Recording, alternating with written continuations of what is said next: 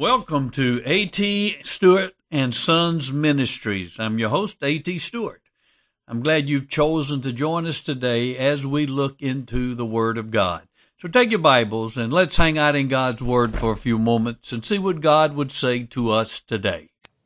Welcome to our study tonight. We are on Roman numeral 3 in our schedule of the events to take place before and after the return of Jesus the Messiah. We are on letter K, number 1 and 2, the resurrection of the dead in Christ and the transformation of the living in Christ. And take your Bibles, turn over to Revelation chapter 20. In our last study, we mentioned about the resurrections. I wanted to give you more information tonight about the resurrection. And there are three great truths that we're going to be looking at concerning the resurrection. Let me read in Revelation 20, beginning with verse 4. Then I saw thrones, and seated on them were those to whom the authority to judge was committed. Also I saw the souls of those who had been beheaded for the testimony of Jesus and for the word of God, and those who had not worshipped the beast or its image, and had not received its mark on their foreheads or their hands. They came to life and reigned with Christ for 1,000 years. The rest of the dead did not come to life until the 1,000 years were ended. This is the first resurrection. Blessed and holy is the one who shares in the first resurrection. Over such the second death has no power, but they will be priests of God and of Christ, and they will reign with him for 1,000 years. Now, the three great truths about the resurrection that we're going to see in these verses. First of all, there is definitely a resurrection of the dead. No question about that. Now, what does the Bible mean by resurrection? Literally, the Greek word means to cause to stand up. To cause to stand up. Hence, the raising up of people's bodies out of death, out of the grave. When a person dies, their spirit leaves the body. That's how the Scripture defines death, as the spirit leaving the body, as separation. And let me just add, Scripture always defines death as separation, not extinction, not annihilation. Spiritual death is the spirit being separated from God. Okay? Physical death is the spirit being separated from the body. When a person dies, their spirit goes to one of two places. If they are a believer, a Christian, it goes to paradise to dwell with God in heavenly places. If they are not a believer, it will go to torment, which is a place of suffering and agony and pain. Now, this is not hell. No one is in hell yet. Just like no one is walking the golden streets yet. This is what's called an intermediate state. If you are a Christian, you go to be with God in heavenly places. You're in His presence. You're conscious. It is a place of great joy. It is a place of great bliss, a place of happiness. But it's not as great even as heaven's going to be. Okay, it's a foretaste of it. All right. If you are not a believer and you've rejected Christ, you will go to torment, which is a place of suffering, but it's not as bad as hell's going to be. All right. The first people to be thrown into hell will be the Antichrist and the false prophet, as we will see later. The Old Testament calls the place of the dead Sheol. The New Testament calls it Hades, same place. Hell, as we think about it, is Gehenna, is the word Jesus used. Hades is the place of the dead. Now, a person's spirit has gone to be with the Lord in heavenly places, and it happens at the moment of death. I personally believe that there's some biblical evidence that angels, for Christians, escort their spirit into the presence of God. People think, well, are they all alone? They were all by themselves. Well, I don't think so as Christians. I think the angels showed up and escorted them into the presence of God. So it's no worry about, well, how am I going to know how to get there and all of that. You don't have to worry about that. He's going to see to it that His angels come and usher you right into His presence as a believer. And you won't be alone. So when you die, your spirit goes to be with Jesus. Your body stays in the grave. But a time is coming when God will raise up your body out of the grave. And then your spirit will once more invade your body or be joined to your body. That's the resurrection. Now, many times in the Bible, the resurrection is mentioned. For instance, in Isaiah 26:19, we read, "Your dead will live, their corpses will rise. You who lie in the dust, awake and shout for joy. And the earth will give birth to the departed spirits." That's the Old Testament speaking of the resurrection. Paul talks about it several places. One is 1 Corinthians 6:14, where he says, "Now God has not only raised the Lord, but will also raise us up through His power." At this point, let's turn over to 1 Corinthians chapter 15. This is by far the most informative passage in all of Scripture on the resurrection. Paul is speaking of the resurrection of Christ, and he also speaks to the point of our resurrection. In fact, he's arguing with those who would think there is no resurrection. So he's first talking about Christ's resurrection, because if Christ is not resurrected, then we won't be. But since Christ has been resurrected, and he talks about what the consequences would have been if Christ had not been. But since He is, then we know we are. Now, in 1 Corinthians 15, verses 20 and 22, Paul tells us that the basis and power for our resurrection is found in the resurrection of Jesus.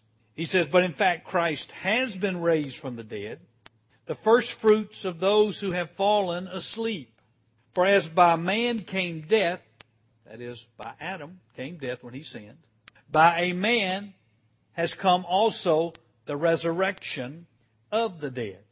For as in Adam all die, so also in Christ all shall be made alive. But each in his own order. Christ the firstfruits. Then at His coming those who belong to Christ. Then comes the end, when He will deliver the kingdom to God the Father after destroying every rule and every authority and power." So Paul is telling us that death came as a result of Adam's sin. We all know that.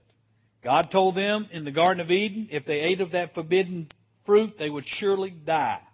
And now, because He was the federal head of our human race, we all have inherited His sin nature, and therefore death has its claim on each of us. And unless Jesus returns first, we each in this room will experience physical death. Yet Jesus was born of a virgin, therefore He did not have that sin nature. Therefore death had no claim on Him, and He remained sinless throughout His life. Therefore death still had no claim on Him. If He had sinned only once, death would have had claim on Him, because the wages of sin is death. So it was necessary to be our Savior that He be sinless in every way, so that He would not have to die for His own sins. Now, by His death on the cross, Jesus defeated death and took power over it as He was resurrected on the third day. He's the only person ever to defeat death. Everybody else that was resurrected, be it the Old Testament or the New Testament, had to die again. Lazarus had to die again. They didn't defeat death. Jesus, unlike those resurrections, defeated death, never to die again. That's why the Scripture says, now He has the keys, the authority of death and Hades. Therefore, it's on the basis of Christ's resurrection that we will be raised from the dead. He's the first fruits. Now, you remember the concept of first fruits. That's kind of the first of the harvest. It's just an indication of what's to follow.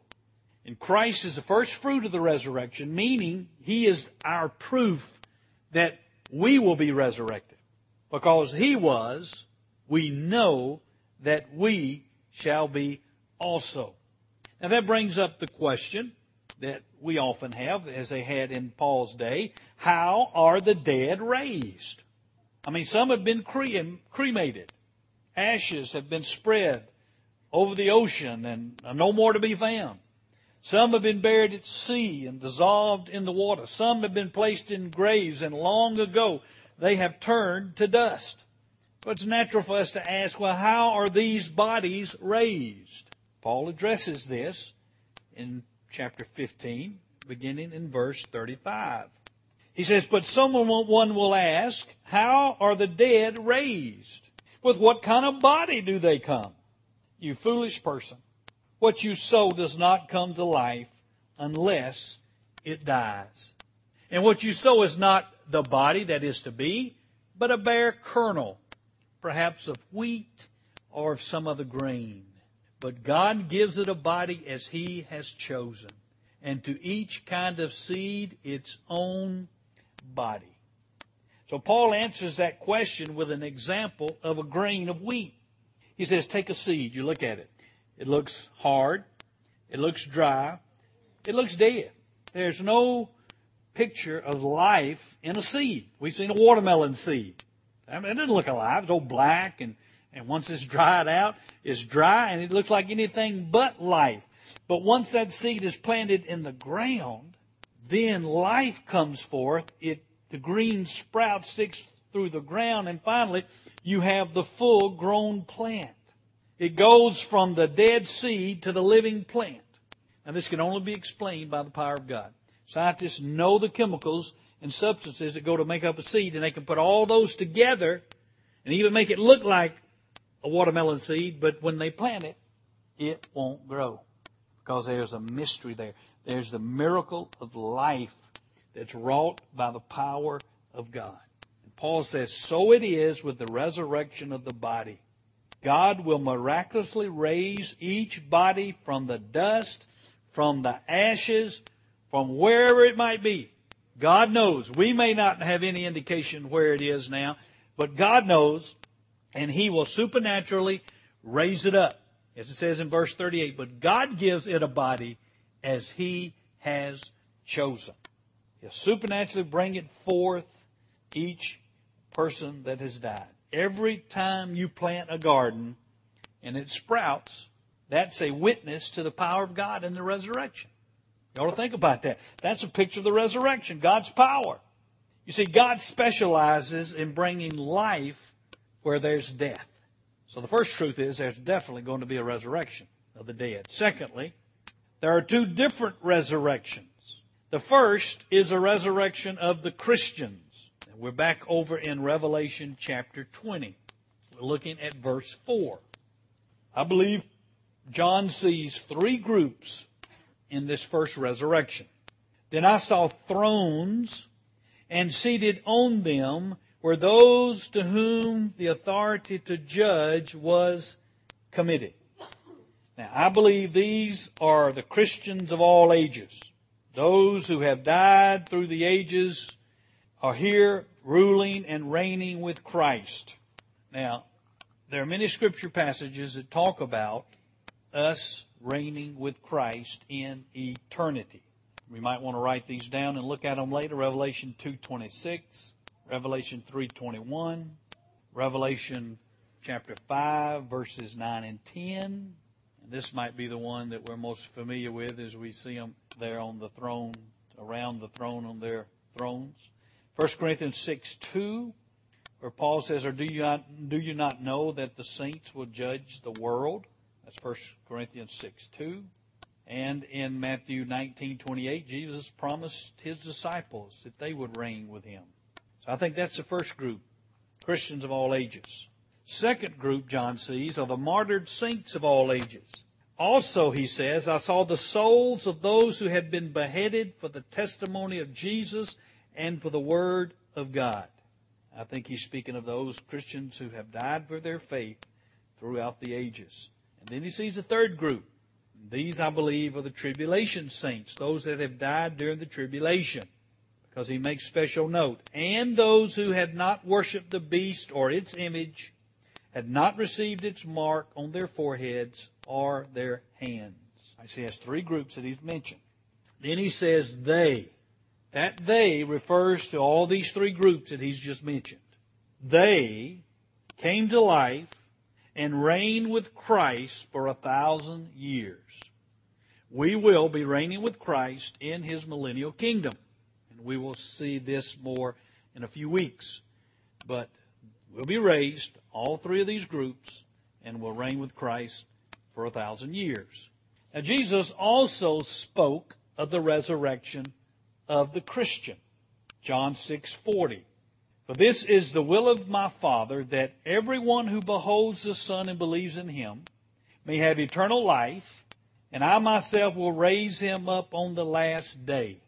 All right, Jesus said He's going to raise up His own on the last day, those who believe on Him. John 6:44. No one can come to me unless the Father who sent me draws him, and I will raise him up on the last day. And again in John chapter 5, verse 28. An hour is coming in which all who are in their tombs shall hear His voice and shall come forth. Those who did good deeds to a resurrection of life. Those who committed the evil deeds to a resurrection of judgment. Now what Jesus doesn't make clear there is there's going to be 1,000-year time frame between this first resurrection of the righteous and the resurrection of the wicked. Two different resurrections separated by 1,000-year millennial kingdom. Now Paul also spoke of the resurrection of the Christians in Romans 8, verse 11. Where he says, but if the Spirit of Him who raised Jesus from the dead dwells in you, He who raised Jesus Christ from the dead will also give life to your mortal bodies through His Spirit who indwells you. Therefore, the Bible clearly teaches that there will be a resurrection of the righteous apart from a resurrection of the wicked. Well, when will Christians be resurrected? Paul tells us again, over in 1 Corinthians chapter 15, verse 23, he gives what I believe is the order there of the resurrections. We saw this a moment ago. He says, but each in his own order, meaning each will be raised in his own order. Christ the first fruits. Christ was resurrected first. Then, at His coming, those who belong to Christ. All right, when Christ returns, then those who are dead will be raised up, resurrected. Those who are living will be transformed. All right, that's the second group. Then comes the end. And I believe he's speaking there of what John has told us in Revelation 20 of the time period after the 1,000-year reign of Christ, when then the unbelievers will be raised up. Now, what kind of bodies will we have? And we're still in 1 Corinthians 15. And there are several things. First, Paul says the resurrection body will still have your unique identity. We're looking in verse 39 of 1 Corinthians 15. For not all flesh is the same. In fact, no two people are the same. Even my boys that are identical DNA are not the same. So, trust me, no two people in this world are exactly the same. That's what he's getting at. Not all flesh is the same, but there is one kind for humans, another for animals, another for birds, another for fish. There are heavenly bodies and earthly bodies, but the glory of the heavenly is one kind, the glory of the earthly is another. There is one glory of the sun, another glory of the moon, and another glory of the stars. For the stars differ from star in its glory. What's he saying? He's saying that everything is unique. Whether it be animals, whether it be planets, whether it be stars, people, we're all unique. And I think what he's saying is this uniqueness that we have in this body that makes us the individuals that we are will also be present in our resurrected bodies. This is one reason I believe we will know people in our resurrected bodies. That essence that is you will still be you in eternity. Our resurrection body will be as uniquely different as our physical bodies are now. We're not going to be just a clone and all look alike in our resurrected bodies. So just like you're different now than everybody else, there's still going to be that uniqueness about you, even in your resurrected body. And thus, I believe we'll be able to recognize each other. Now look at Jesus in His resurrected body. They didn't recognize Him at first, did they? But then once He spoke, once their eyes were opened, they recognized who He was. So He didn't look exactly like He looked in His earthly body, but at the same time, there was enough about Him that was the same that they could recognize Him when given some clues, like when He spoke, when He did things.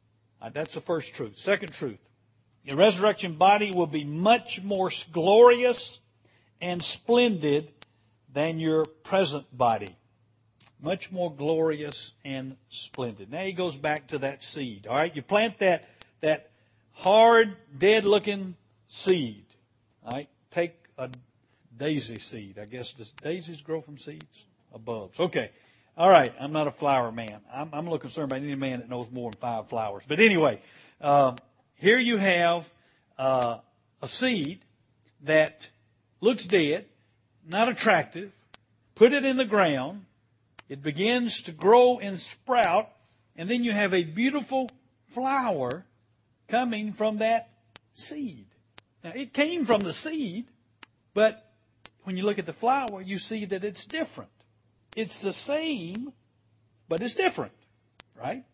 You can't say it's not the same as the seed because it came from it, but yet it's different. I think that's what Paul is getting at. Just as the flower is more glorious than an old dead-looking seed, so your resurrection body will be more glorious and splendid than this body that you have now.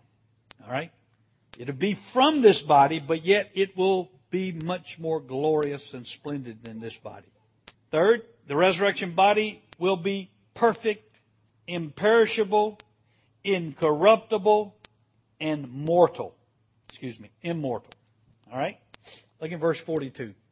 So it is with the resurrection of the dead. What is sown is perishable, that is, what's buried. What is raised is imperishable. It's sown in dishonor, it's raised in glory. It's sown in weakness, it's raised in power. It's sown a natural body, it's raised a spiritual body. If there's a natural body, there's also a spiritual body. So here he tells us in particular ways that it's going to be imperishable. There'll be no aging, there'll be no deterioration. You will stay the same throughout eternity. And I said, I believe you'll be resurrected at whatever age you were the best. Some of us at different ages. But whatever was the best for you, you're going to be at that age and you'll stay at that age through eternity. And I think those who are babies or those who are young, then when their body's resurrected, they're going to be at that perfect age for them as well. Again, incorruptible, will not decay. It will be glorious. It will be powerful. No abnormalities, no deformities, no taint of sin. We may have had a leg removed in this life, but it'll all be there and be perfect when we're resurrected. The person may have been born with deformities. That'll be done away. They'll be perfect. The bodies have been laid in those graves, and sickness will come forth perfect. Paul says God will transform the body of our humble state into conformity with the body of His glory. Right? We saw that over in Philippians 3. And it will be a spiritual body, not limited to the physical realm. Remember, Jesus went through walls and closed doors when He was resurrected. So it will not be a spirit like a ghost. Not that way, because remember Jesus ate. He told them to feel Him. He wasn't a ghost. There is a sense in which we're physical, but yet not. We're not limited by time and space. I believe we'll be able to travel at the speed of light, if not faster. Fourth truth. No sin nature to pull us into sin. Hallelujah. No desire to sin. Totally free from all temptation. You wouldn't even want to sin. I could tell you sin all you want, and you wouldn't sin anyway. Also, you'll be able to eat all you want and won't gain a pound. But I'm convinced we'll still enjoy eating. Because as, it talks about the wedding feast and all that. So we'll have all the good things with none of the negative things. We'll be reigning with Christ during this 1,000-year kingdom in these glorified bodies. You want to see Jesus, you just that quick be able to go over to Jerusalem, travel that fast and be there. Just that quick. So it's really indeed glorious. So that's the resurrection of the righteous. Third truth, there is also a resurrection of the unbelievers after the 1,000-year reign of Christ. Now we're back in Revelation chapter 20, in verse 5. The rest of the dead did not come to life until the 1,000 years were ended. The rest refers to those who are not Christians. The Bible is clear that those who are outside of Christ will be raised, but not to everlasting life with Him. Daniel 12:2 says, "And many of those who sleep in the dust of the ground will awake, these to everlasting life, but the others to disgrace and everlasting contempt." I believe this resurrection is seen in chapter 20 of Revelation, in verses 12 and 13, at the great white throne of God's judgment. "Then I saw a great white throne, and Him who was seated on it. From His presence, earth and sky fled away, and no place was found for them. And I saw the dead, the great and the small, standing before the throne, and books were opened. Then another book was opened, which is a book of life, and the dead were judged by what was written in the books, according to what they had done. And the sea gave up the dead which were in it. Death and Hades gave up the dead who were in them. And they were judged, each one of them, according to what they had done." So here we have the resurrection of the unrighteous, the resurrection of the Christ rejecting, the resurrection of unbelievers.